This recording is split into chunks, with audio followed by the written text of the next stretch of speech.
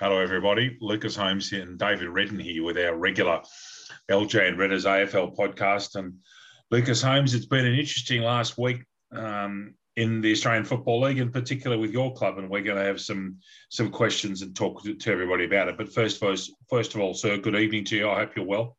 Evening, David. Likewise with you, my friend. It's good to be back after a week of AFL Sydney, David. We hadn't seen each other for a fortnight, which is quite long for you and I normally, but back into the grind of AFL Sydney, which we both love. So looking forward to the back end of our AFL Sydney season and all things happening AFL as well, which, as you said there, David, it's been an interesting 48 hours for those that bleed black and white, which I do quite a bit. Yeah.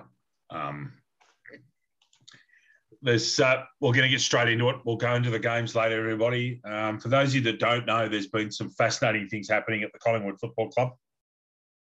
I did give Lucas a bit of a heads up that I'm going to ask him some questions tonight and talk about some things. Lucas has always got measured and thoughtful opinions. Lucas, let's delve straight into it, and in no particular order. Lucas, where do you sit with all the things that have happened, particularly around the first of all, the rating of women games that are being played, in particular, Jack Ginnivan and Isaac Quaynor involved there, and then the Jordan De Goey episode. Where do you sit as a true blue, dyed-in-the-wool Collingwood fan? Where do you sit with your football club?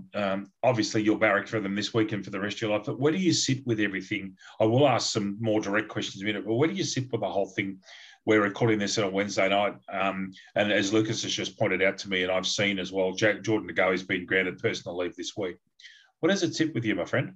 Well, I'll get the Ginnivan and Quaynor bit out of the way quickly, because we've got a lot more to talk about on the De Goey situation, but I don't have TikTok, so I'm not all on that sort of things, and that's, especially in this day and age, David, trend of rating females or males looks, however it may be. It's females on this point of view for Ginnivan and Quaynor. I think it's frankly absurd in this day and age, especially with social media for AFL players. I know Ginnivan's been in the media a lot in this season in particular, but Quaynor particularly seems like he's quite grounded. He's a very good young player as well, so it's sort of out of character for him. But Ginnivan, it's a little bit more interesting considering what media pressure he's been in over the last couple of months, particularly more since Anzac Day. But it's untoward, it's out of order, David, for the Ginnivan and Quaynor situation firstly. Couldn't agree more. Now, Lucas, a couple of weeks ago, you're the chief of football at Collingwood, and Jordan De Goey comes and says, "Oh, listen, we've got a bye week coming up. I'd like to go to Bali just to let their hair down." Do you let him go, first of all? Well, this is a really interesting point, David, because it got brought up the days after this, because it wasn't just De Goey that went to Bali, David. On a different trip, Jamie Elliott and Darcy Moore made the same excursion, and they didn't have any issues. And I think it's all got to do with De Goey's past, David. We had that incident a while ago where he faked, or he lied to the club about him getting bitten by his dog or something like that on his hand, where he was actually in a bit of a dust up in a Victorian hotel or bar or wherever that place may be, in a licensed establishment, to put it a little bit more cleaner. But so there's the issues there, and he's had a couple of issues as well of late, particularly with that incident at the end of last season in New York City. We spoke about that at the time. We're in our first podcast back coming into the season. So that was the greater of the two evils there. And I think that's where it's, for me, David, interesting that they let him go. Particularly, yes, it's a bye round. They usually take most of that first of the previous week off, David, to refresh and get themselves stable. But for someone like De Goey that's had multiple off-field issues, yes, they get to relax and let their hair down. But Bali, overseas, firstly, like New Zealand, potentially, it's such a short flight. Bali's not all that long, but for someone that's had issues off the field like Jordan De Goey, I can't believe they actually let him go. And then when people are questioning De Goey's choice, I think it's more actually back onto the Collingwood Football Club. And it'd be interesting for me to see who makes those decisions on where people aren't and are allowed to go on their mid-season break or on their post-season holiday, but particularly with the mid-season buy, David, on such a short turnaround for players to go overseas. Yeah, that's fair enough.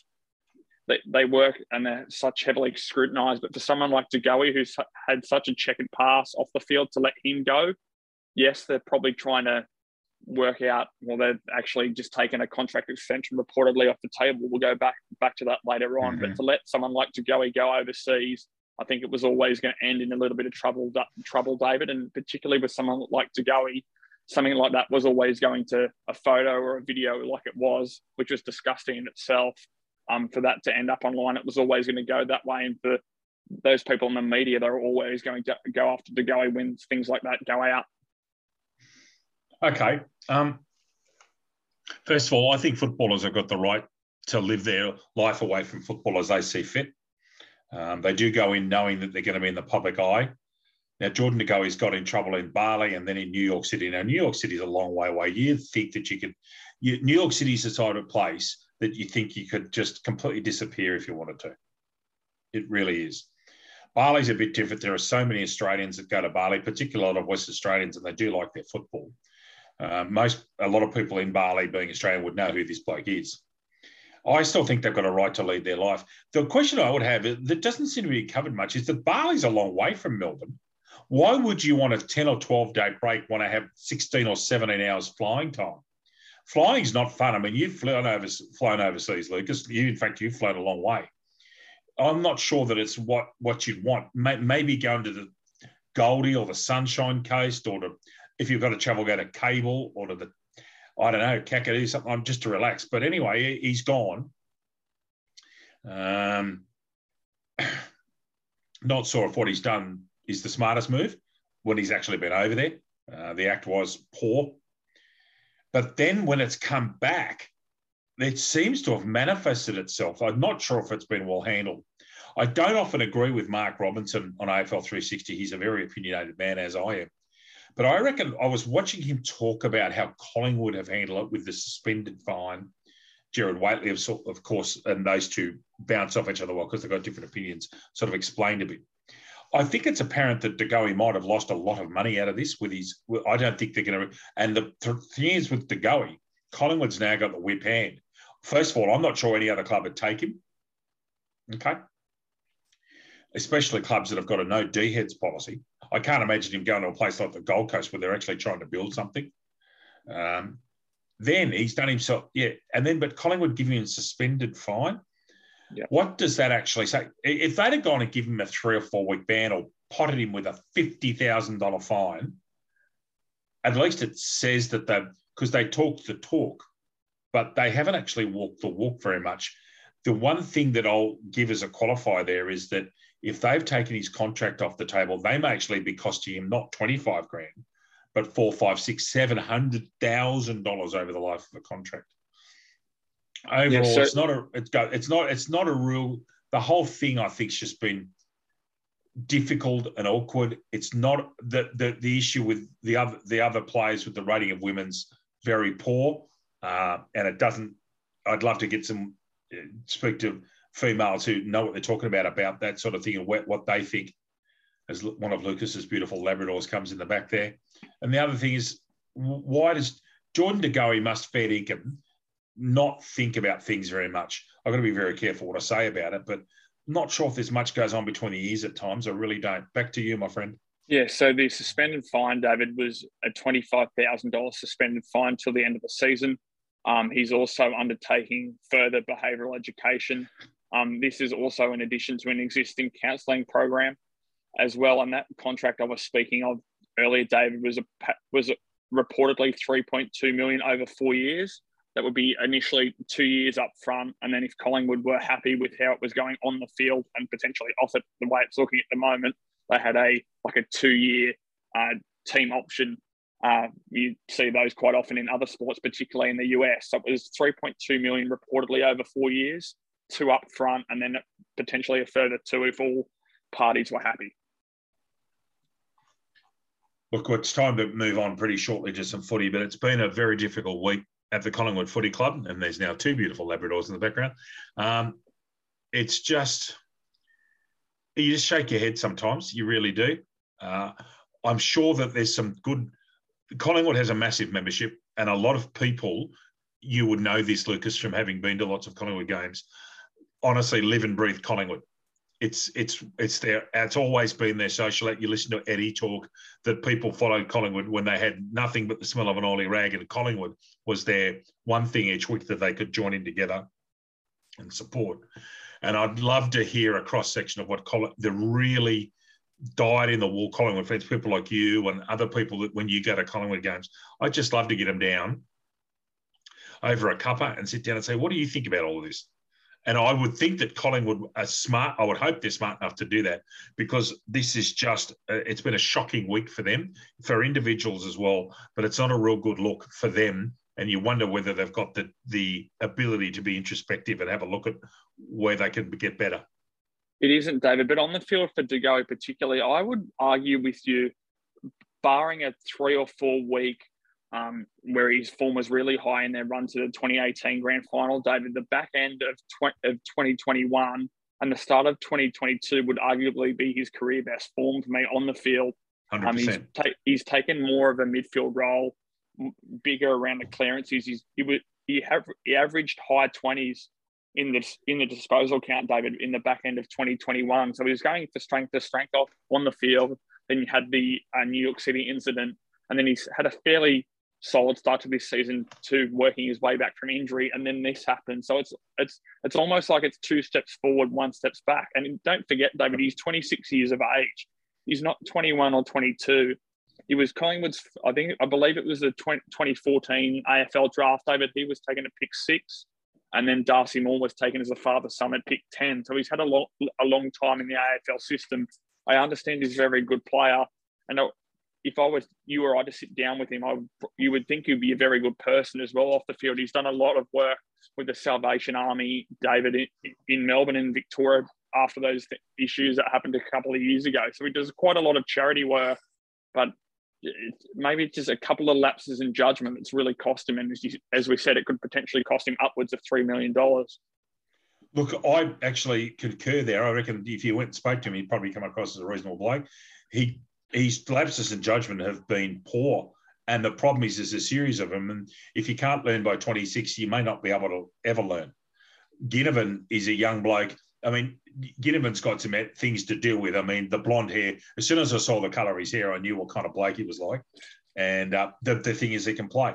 But look, we'll move on to the footy now. Thank you for your time. I know it's hard to talk about things that affect your own footy club, but I'm about to talk about the Giants in a minute and a couple of opinions that I've got. But, yeah, it's been a tough time, and let's just hope that everybody gets better from it, Louis. That's all I can say. That's all we can ask for, David, and hopefully onwards and upwards for Jordan De Goey. And that's the most important thing, more away from the football, David, off the field as a man, as a person too. That's what we've got to look after the most in all of this. Oh, yeah, we've also got to look after half the people that watch football are female, Lucas. And I'm sure there's a lot of women out there who are sitting around there saying, WTF, what are you doing? To be quite honest, it's as simple as that. And that's the wider issue. That's what Mark Anderson, the Collingwood Football Club CEO, and came out and said in a press conference, I believe it was yesterday, and there's a large portion of females and young girls now that are watching AFL from a young age, and that's not what you want as an image from one of the stars of one of the bigger clubs in the competition. So it's the image as well, which is the more worrying thing. Back to the footy last week. We'll briefly go through this and then have a look at a fantastic round of football coming up. Richmond defeated Carlton in a cracking game at the MCG on Thursday night, 81-66, 11-15, 9-12. Essendon finally stood up. It's about time, 15-17 over a disappointing St Kilda 11-6. Port Adelaide showed some ticker 12-10, defeating Sydney 8-11 with a couple of flow-on effects in that game, particularly suspension for Peter Adams, who behaved like a fool. Geelong had a tough day against West Coast. I'm glad to see West Coast put up a decent fight. West Coast 9-9, Geelong 12-9, that game at Optus. One of the games of the season at Sydney Olympic Park. The Bulldogs 19-11, the Giants 16-9, and losing despite Toby Green's kicking 7. What a game of football this was. I'll come back to that in a minute. And then the Gold Coast 116 over, great shooting, adding 8 over 10-13-73 against the disappointing Crows, with the Lions, the Collingwood, North Melbourne, Hawthorn, Fremantle and Melbourne having the week off. Look, I want to get drilled down to a point here, Lucas, before we go into this week's round. There's been some Gary Lyon made a very good point. They've been very much on the hustings about the North Melbourne Football Club of late and their crowds and where they are at. Now, the Giants and the Bulldogs played, and there were less than 7,000 people at Sydney Olympic Park to watch one of the games of the season. 230 points scored, fantastic football, 35 goals, just great end-to-end stuff, really skillful, good night in Sydney. And between 6,500 and 7,000 people turned up. Being a Giants fan, this is actually, and obviously I've got other things to do there, so I don't really get to many games, if any. Being a Giants fan, it's a bit tough when people say those sort of things, but to be quite honest, they do have a point. If people are going to criticise North Melbourne for getting 11,000 at Docklands, the Giants and the Bulldogs have got a fantastic rivalry. In fact, they're the Giants' biggest rival, and people just aren't turning up. And you wonder if that game had been a Monaco, how many would have turned up. But you've got to have a look at where the Giants are at, Lucas. We've gone a long way in now, and it's fair to say that the crowds just aren't coming to Sydney Olympic Park. And that was going to actually be my first point, David, and you mentioned it just before.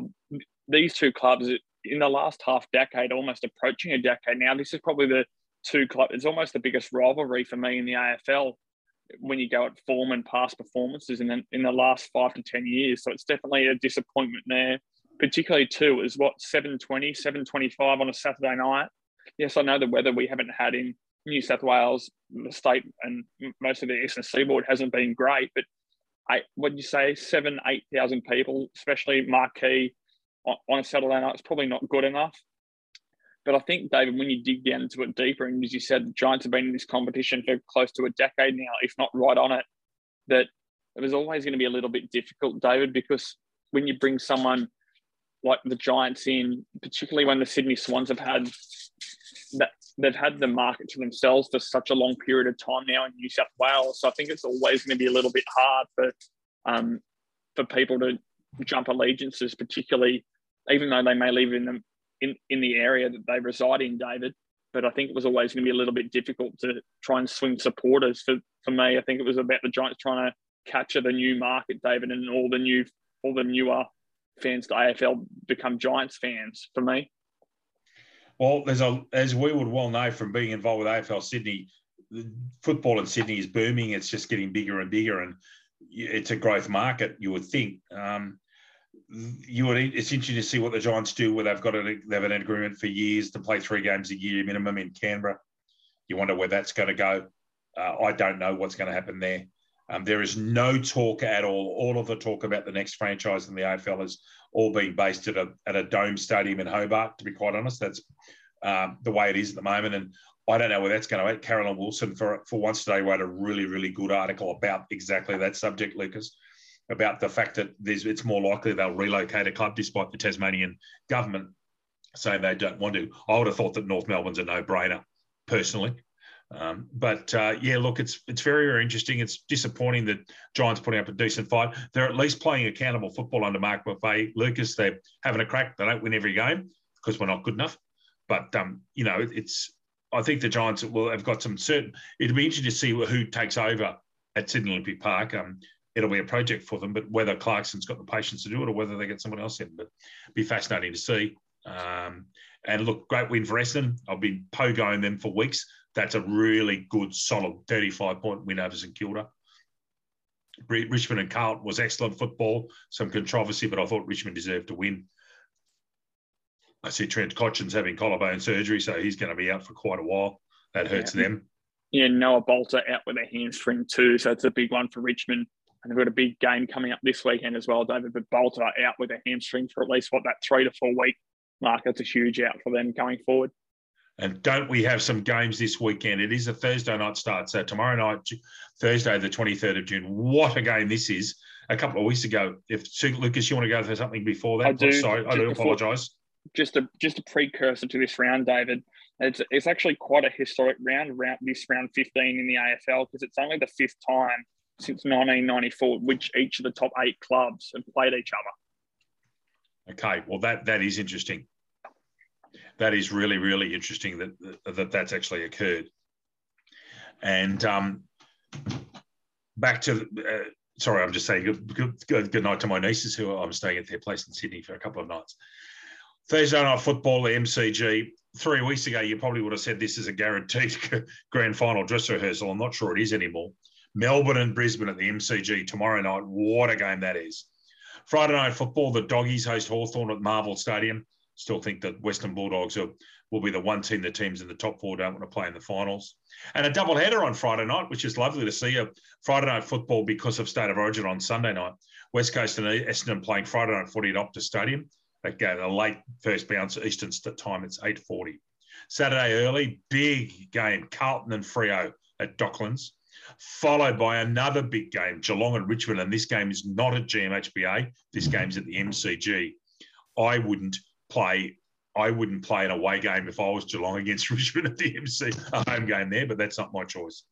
Sydney and St Kilda, very interesting. Both sides coming off losses. It's 7:30 or 7:25 at the magnificent SCG Saturday night.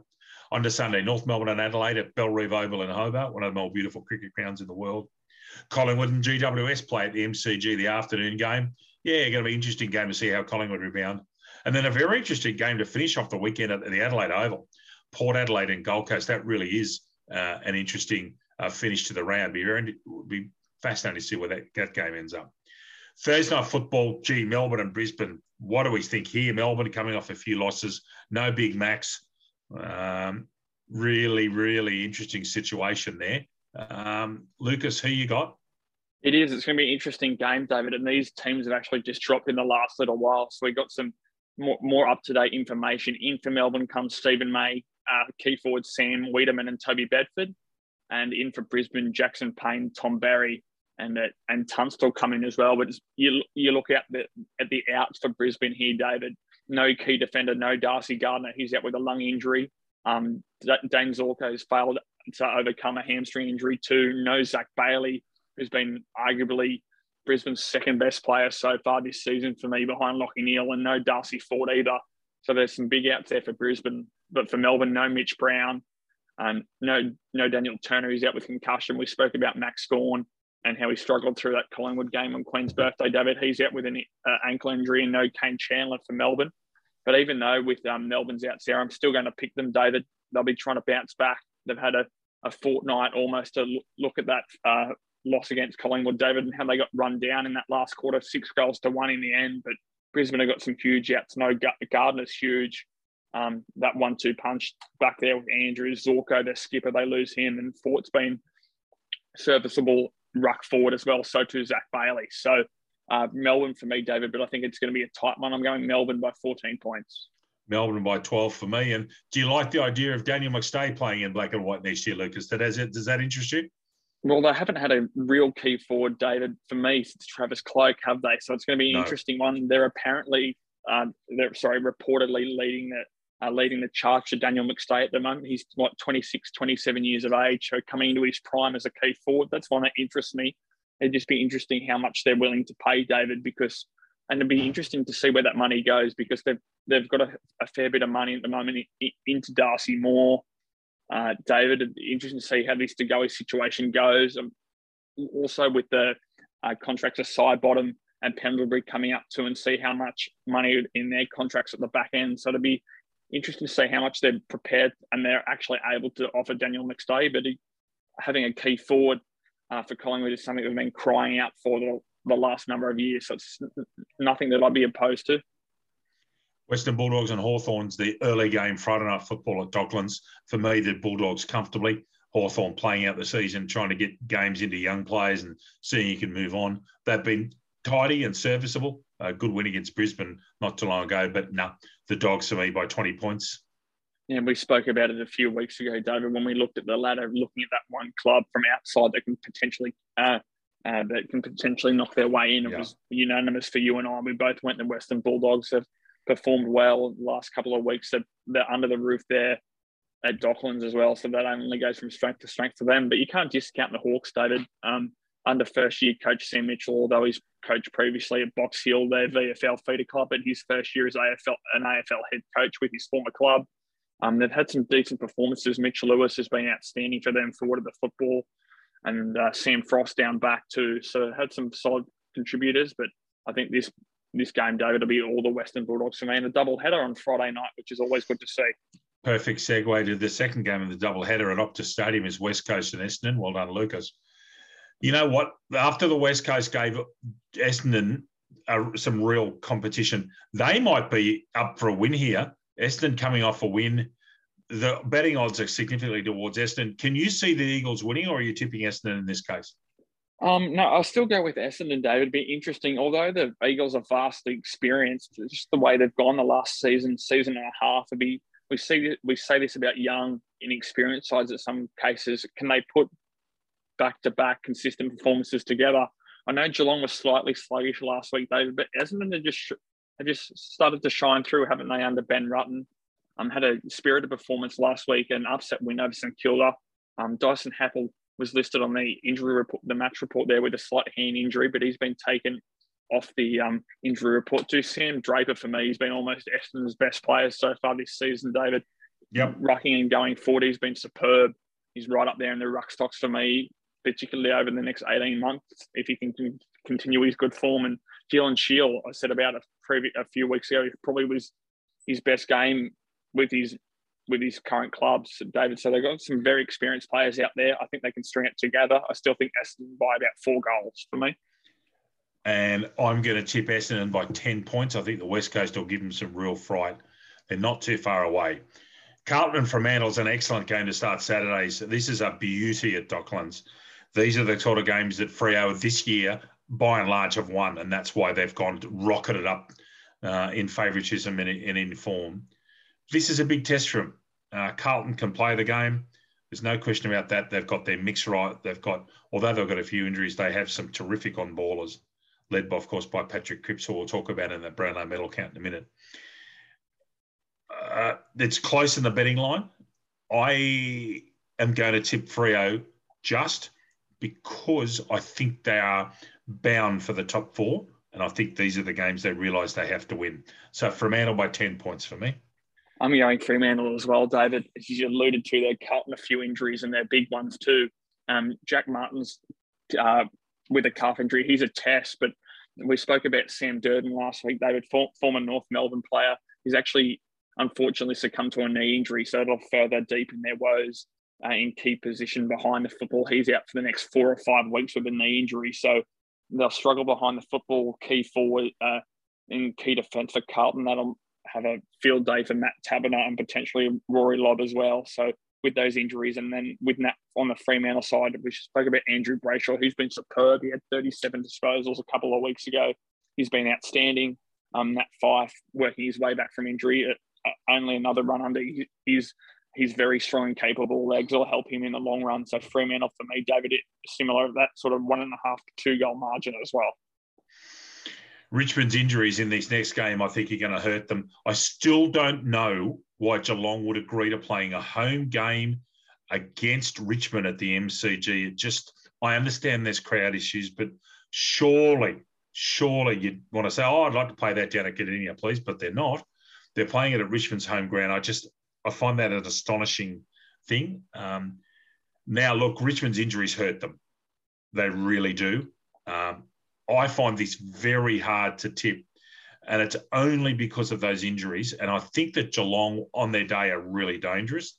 I'm going to tip Geelong by 8 points and 8 points only here.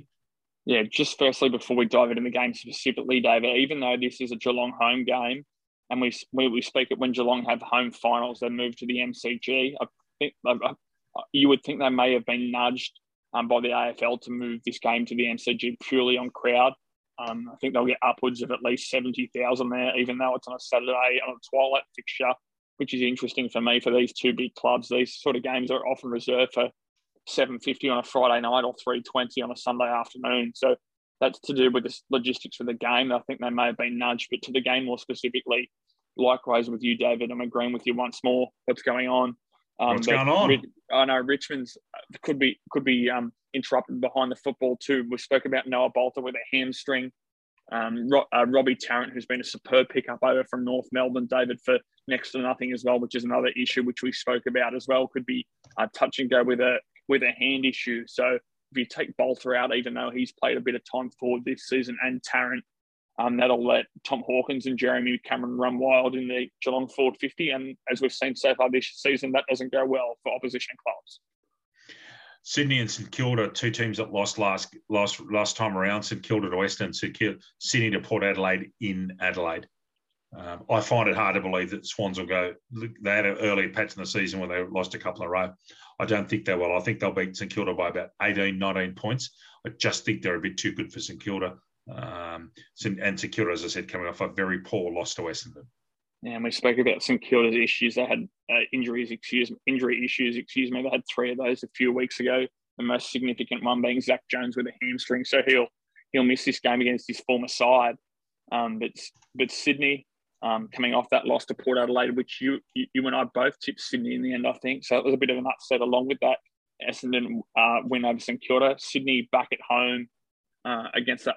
They play the SCG so well. We know the dimensions are a bit smaller than the other grounds around the Australian Football League. And that being the case, Sydney for me, David, I wouldn't say overly convincingly, but about that 20 to 24-point margin for me. On to Sunday's games, the first games at Bellerive Oval in Hobart, North Melbourne and Adelaide. Sorry, can't pick North Melbourne, won't pick North Melbourne, refuse to pick North Melbourne. Adelaide by 4 goals. Yeah, it'd be interesting to see how Adelaide bounce back after the loss to the Gold Coast. David have been one of the form teams in the competition of late. Riley Philthorpe is a test with an ankle injury. Their number 2 draft pick from a number of years ago, their key forward for Adelaide. So it'll be interesting to see if he pulls up from that. Some good news for North Melbourne too, David. I was reading a little while ago this afternoon that Ben Cunnington's actually ramping up his training, which is great to see after he was diagnosed with testicular cancer a couple of years ago. It's great to see one of the real contested balls and one of the better exponents of the clearance game in the AFL working his way back from injury, but that won't be for a long while yet. That being said, as you said, Adelaide had one of the rising star contenders probably till the midway point of the season, Josh Rochelle. He's been a little quiet the last couple of weeks, but I think between Rochelle, Rory Laird and Ben Keys, I think they'll have a successful afternoon, David, down at Bellerive Oval. Collingwood and GWS is actually quite an interesting game on these Sunday afternoon. Generally, it's an interesting, and the Giants playing reasonable footy. Toby Green in magnificent form last week. I don't think Collingwood will want to let him kick 7-2 because they might lose if they do. This will be a good test of Collingwood. Dugowi's missing, that'll hurt. Quaynor and Ginnivan, and there are others involved in that reigning female situation. Look, Collingwood are going to make the 8 in my mind. I think they've had some huge scalps in the last few weeks, and I mean huge. Melbourne and Freo not in that group. And Carlton as well, David, previous to that. I knew you wouldn't miss Carlton. Look, I think this is an interesting game. I think Collingwood are favourites, clearly. I think the Giants could upset them. They've got to all play superbly well. But I think the most money will be on Collingwood to win. I'll be picking the Giants by 12 points. Yeah, it's going to be an interesting one, David. We've these two sides to put on some amazing performances too the last couple of seasons. What'll be interesting for me was how GWS go in this game squad selection-wise, David. I did note that Tim Taranto and Phil Davis did play in the VFL last week for the Giants, so that's interesting to see if they thrust Davis back into it after he's had such a long layoff with a soft tissue injury. And Taranto, we know how well he plays around the ground. But for Davis, would you rush him back? You've only really got, yes, you've got Cox there, but Davis is more that mobile key defender, lockdown player. Darcy Cameron's the same. He's a ruck forward, so he's not as mobile as some of your other key forwards in the competition, but he's more mobile than Mason Cox. So I'd be interested to see if Davis gets thrown back in by the Giants. For Collingwood, David, I think they would replace Jordan DeGoey with Tyler Brown, more of that contested inside player, but it does give them some run and carry on the outside as well. So it would make sense for me to go Tyler Brown for Jordan DeGoey. In saying that, as you said, I think it's going to be quite a competitive game. You and I will both be tuning into this one, and this is the first one we'll disagree on, David. I think we have our allegiances fairly clear, as we've stated in the past. So for me, for Collingwood, I think it'll be about a 10 to 12 point victory, but as you said, it's going to be a ripping game. I think it'll be it could be high scoring. Hopefully the weather's good in Melbourne because both of them can play. I have been impressed with the way Collingwood have adapted to a new coach this year, and they have some decent scalps under there. They've just got these are the sort of games that if Collingwood want to make the top 6, they have to win and win well. Just very quickly, David, the forecast for Melbourne on Monday, max 13 degrees, and there's a 95% chance of rain, which is about 2.5 to 5 mils of rainfall. Is that Sunday or Monday, please? You just said Monday. I say Monday? It's Sunday, excuse me. Okay. And the final game at the Adelaide Oval is a big test for the Gold Coast Suns. Port Adelaide coming off a very convincing and solid win over Sydney last week. And the Gold Coast, I think, getting better, clearly. Got some good players, Gold Coast. Stuart Dew's been given some time, which I think everybody is grateful for. I think the guy can coach. Can the Suns go to Port Adelaide and win? They're a chance. Don't worry about that. Ollie Wines, interesting, a 3 vote last week on the ESPN predictor, and this is where he came good last year. He just got 3 votes out of a yin yang last year. It was unbelievable the way he finished the season. I find this one hard to pick. I would imagine that Miller and Wines will end up near one another on stage. That'll be just awesome. 2 big bodies. I'll stick with Port Adelaide because it's Port Adelaide by 11 points for me, and not with any great confidence. Yeah, this could potentially have the portents of a match of the round, David, for me. I think between Richmond and Geelong, Collingwood and the Giants, as well as Port Adelaide and Gold Coast, are probably 3 games to keep an eye on all weekend. But I'm sticking with Port Adelaide as well, David. Charlie Dixon's made his return this last couple of weeks. The Gold Coast a little bit thin on key forwards and key defenders as well. And it would be interesting to see how Tuke Miller himself bounces back. Actually, quite for his standards last week, only 24 disposals, which is, you say only 24, but when Miller's been averaging high 20s into the 30s, it's a quiet day for him. And as you said, Port Adelaide at home, trying to string out consistent performances back to back over that upset win over Sydney. I just think they'll be a little bit too good and probably a little bit too polished for still a young up-and-coming Gold Coast side. Just a very quick look at the artificial Brownlow medal leaderboard, courtesy of ESPN. Tuke Miller, 15. Christian Petrarca, 15.5. Patrick Cripps, 18. Clayton Olam, 19.5.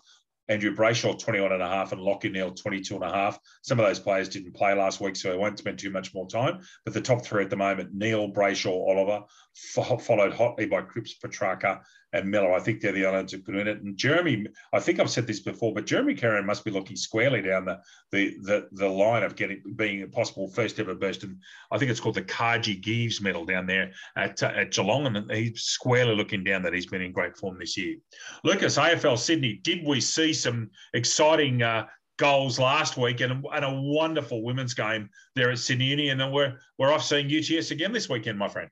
We sure are, David, as we spoke about last week. When we look at women's games in the past we've covered, we've always looked at that Nelson Bay and Newcastle City grand final, David, as one of the highlights for us broadcasting women's Premier Division football and Black Diamond Cup women's football. But that UTS Sydney University game on the weekend, David, lived up to all of that. The crowd that was pumping there at Sydney University, number one, wasn't it? It was great to see high-quality football too under the lights at Sydney Uni. It was great to be a part of it. And please, everybody, remember this name, Imogen Brown. Plays in the forward line for UTS. Very young and big gangly forward. But goodness me, she can play. She kicked a goal on the weekend that was just ridiculous. And a day of amazing goals. If you just go and have a look at the replay, Imogen Brown's got a lot to go along with once she hits the gym and becomes stronger. Goodness me, she's got some ability. Just an exciting game. And we had the presence of a White Fern as well on Saturday evening. Oh, wow. Well, what about that? We got someone come up to us at the halftime. One of the ladies having a few vodka cruises, to be honest. Tessa Berger, who plays for the University of Sydney, is a White Fern. And in fact, it was White Fern rugby union or football. She's played football at the Tokyo Olympics and football. She's a football international for New Zealand. Changed codes and come over here. Would be lovely to catch up to and have an interview at some stage, Lucas, and we got at some stage. But fascinating to be calling a Tokyo Olympian and an international footballer. Tessa Berger, remember that name, Sydney Uni. Lucas and I saw 3 goals on the weekend that were top shelf, 2 from Isaac Hughes and 1 from young Mr. Whittaker. And from Sydney University, all from ridiculous pockets. I think it's Jamie Whittaker. Unbelievable goals. If you get a chance to watch the replay, they were out of this world. And if you get a chance to go and watch the replay, just a human highlight reel. It was just fantastic. From two of them were from one of the deepest pockets in all of football in Australia. Please go and have a look at that if you get a chance. That were wonderful. And this weekend, Lucas, over to you. This weekend, Ladies' Day at Trumper.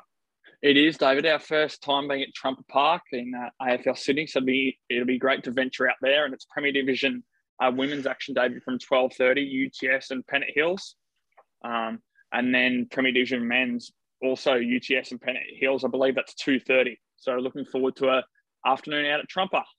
Please make sure you watch us on KO and on the AFL Facebook page, Sportscast. Looking forward to bringing those games to you with the great man, Lucas. We had a ball last week, and that women's game was just so exciting. And I've got to thank you, Lucas, publicly for letting me have the microphone for a little while. But you just said, run it, go over to you, big fella. And I got pretty excited. I tell you what, I was tired on the way home because it was very exciting. The voice is running at full tilt for about a quarter, which doesn't often happen anymore, I can tell you. I'll just make a correction, David, very quickly. Premier Division women's is 12:50, yes. Thank you. Okay. Yep. All right. Look, thank you, Lucas, so much for your time. Say hello to your mum back there in the background. I see she's in the home office there. Nice to see her. But there's a couple of pops relaxing behind you, including the tan one. Look, Lucas, thanks so much for your time. It's probably a bit difficult if you talk, but I really appreciate your honesty and candour and talking about Collingwood and what's going on. I know that it's very close to your heart, and a lot of people watch what goes on at Collingwood. It's a fact, even those of us that don't like them very much. You always watch what's going on, and I think they got their coach right, and they seem to be getting some things right. That let's just hope they can get better from this. Thank you so much for your time. Look forward to seeing you on Saturday. Indeed, David. I'll see you then. Thanks again. On behalf of Lucas James Holmes, this is David Redden. Bye to the Labradors in the background. Everybody take care. Look after yourself. Look forward to seeing you somewhere at football in the very near future. From Lucas and David, it's bye for now.